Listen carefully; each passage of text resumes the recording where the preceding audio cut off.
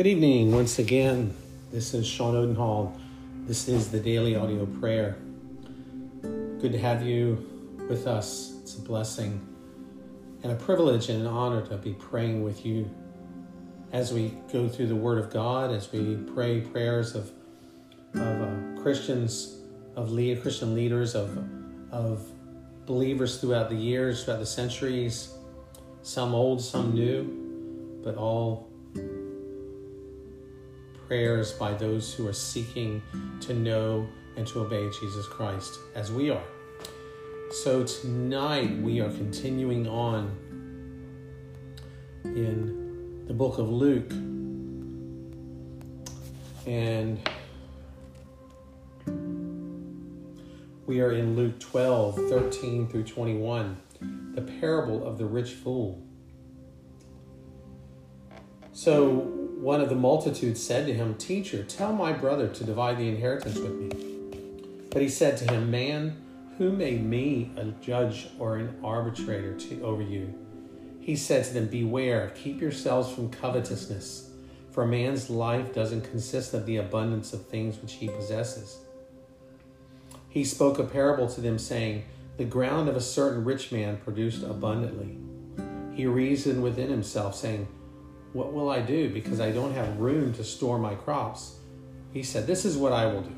I will pull down my barns, build bigger ones, and there I will store all my grain and my goods.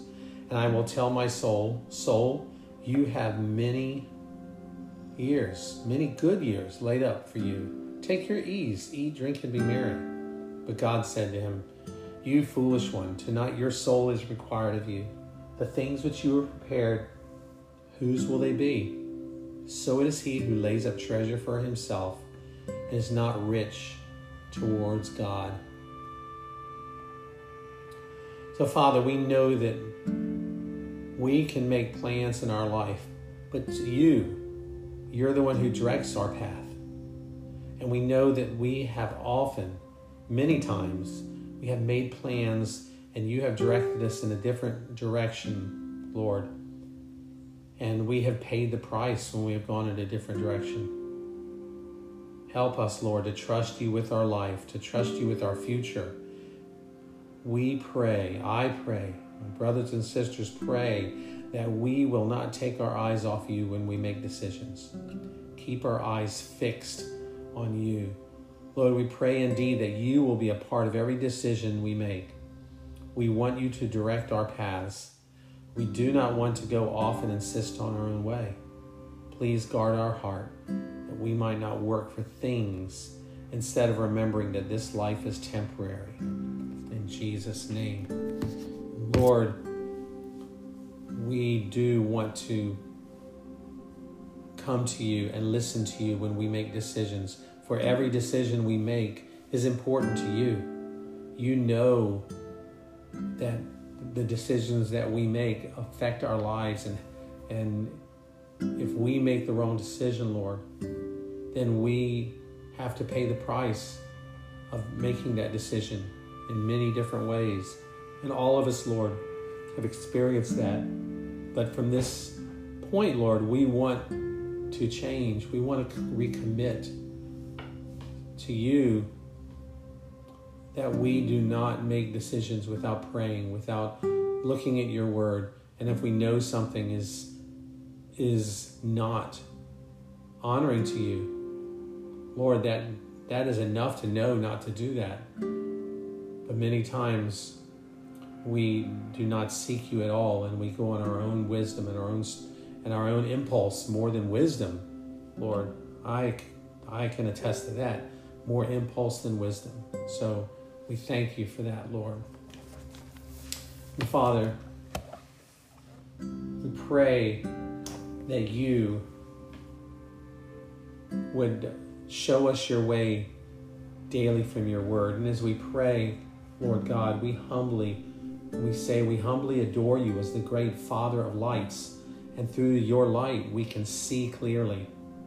And you are the giver of every good and perfect gift. We seek every blessing from you, Lord, and especially those which lead us to yourself. For when we are led to you, then everything else is in the light and we can see which direction to go in. Your word is a lamp unto our feet and a light to our path. We adore you as the God who searches the hearts and tries the reins of the children of men. So search us today. Search us, O God, and know our heart.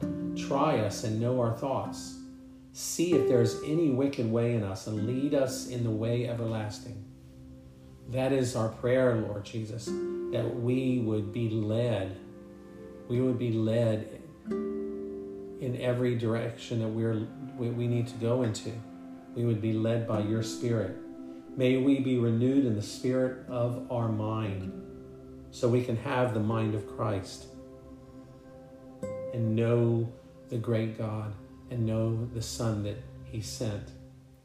Lord, you give us a new heart and a place, a new spirit within us. Make us partaker of the divine nature. And as he who has called us is holy, may we be holy in all that we say. May the same mind be in us, which was also in Christ Jesus. And may we walk even as you, our Savior, walked. Deliver us from being carnally minded, which is death, and make us spiritually minded, since that is life and peace. And may we, while we pass through this world, walk by faith and not by sight. And that is where, Lord, we make the decisions that we make in our life. We walk by sight. We walk by our own mind, our own logic, and our own reasoning, when we should be walking by faith, because faith many times does not make sense. But we want to do that instead of walking in our own strength and our own sight. May we be strong in faith, giving glory to you, O God. May your grace teach us to deny ungodliness and worldly lust, to live soberly, righteously, and godly. Work in our heart the kind of godliness which is profitable for all things. And teach us, by the influence of your blessed Spirit, to love you with all of our heart, our soul, our mind, and strength. May we yield ourselves to you this day as alive from the dead, and present our body as a living sacrifice, holy and acceptable in your sight, which is our most reasonable service. Lord, thank you. Thank you for guiding us and directing us. Thank you that we never have to walk in mystery and without knowing that we're going to walk in the right direction. When we are walking with you and listening to you and obeying you, and we can be assured that we will be placed in the right direction and in the right place. As so many believers in the past can attest to, if we were to be able to speak with them and read their writings now, that they walked with you and that they listened to you. And some of the most amazing things happened in their lives because they listened to you and obeyed you instead of their reasoning and their logic and walking, and they walked by sight. May we walk by faith, Lord. Help us to do that daily. Help us to trust you and to not let ourselves get in the way of your will for our life. We ask all of this in Jesus' name. Amen. Well, God bless you all, the Lord, make his face shine on everyone that is listening and praying together with us. I would encourage you to pray together with your family, with your spouses, with your children daily as well. Nothing brings people together more than praying together.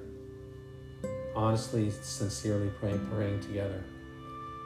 And I would encourage you to do that, and I pray that you would make that decision. And once you make that decision, you say that I'm going to do it. And you venture out with your prayers and not worry about what you're going to say and how your prayers sound. Many of us are not used to praying with our spouses or praying out loud or praying with others. But the Lord Jesus is blessed and happy, and brings him joy when someone, even with the smallest prayer, that is honoring to the Father, and that is directed towards God and directed towards his Son Jesus, is something that makes our Father very, very happy, and he loves us for that. So I would encourage you to do that, and just start small. Start small. Just say we're going to pray together for 2 minutes. I would say 5 minutes, but in prayer, 5 minutes can be a long time when you are not used to it. So say 2 minutes, and then take the Word of God. Start off taking things from the Bible, verses from Psalms, and just pray those together. Pray that for your spouse. In Ephesians, the letters from Paul, take those and pray those for your spouse, for your children. Take lists. If you Google knowing who I am in Christ, take those and print it out and look at that and pray those with your family, that your spouse would know who they are in Christ. And I guarantee if you did that, it would do wonders for your marriage. The enemy hates for us to pray with our spouse, and he hates for us to bring light into darkness in our family. So let's be victorious, and let's not let the enemy get the upper hand in our family. But as leaders, whoever is the spiritual leader in your home, maybe you're a single parent. If you're a woman, you are the spiritual leader. If you're a man, a single parent man, you are. Take that responsibility and do what is not only necessary, but what will bless your family and help your family. Nothing, as I said, brings husbands and wives together, but if you feel with your children that you are not so much estranged, but you feel like their relationship is not close, pray with them if they will allow you to, and that may be uncomfortable for them. But just be transparent. I've never done this before. I just know that it will help us, and it'll help you. I know you have needs in your life. Let me pray for you. Let's pray together. Pray for me. I have to brag on my grandsons. They are 8 years old, and they pray boldly, and they prayed for their grandpa and their parents, and it's a blessing to me. So with that, I encourage you to do that, and love you, and we will see you tomorrow. Have a good one.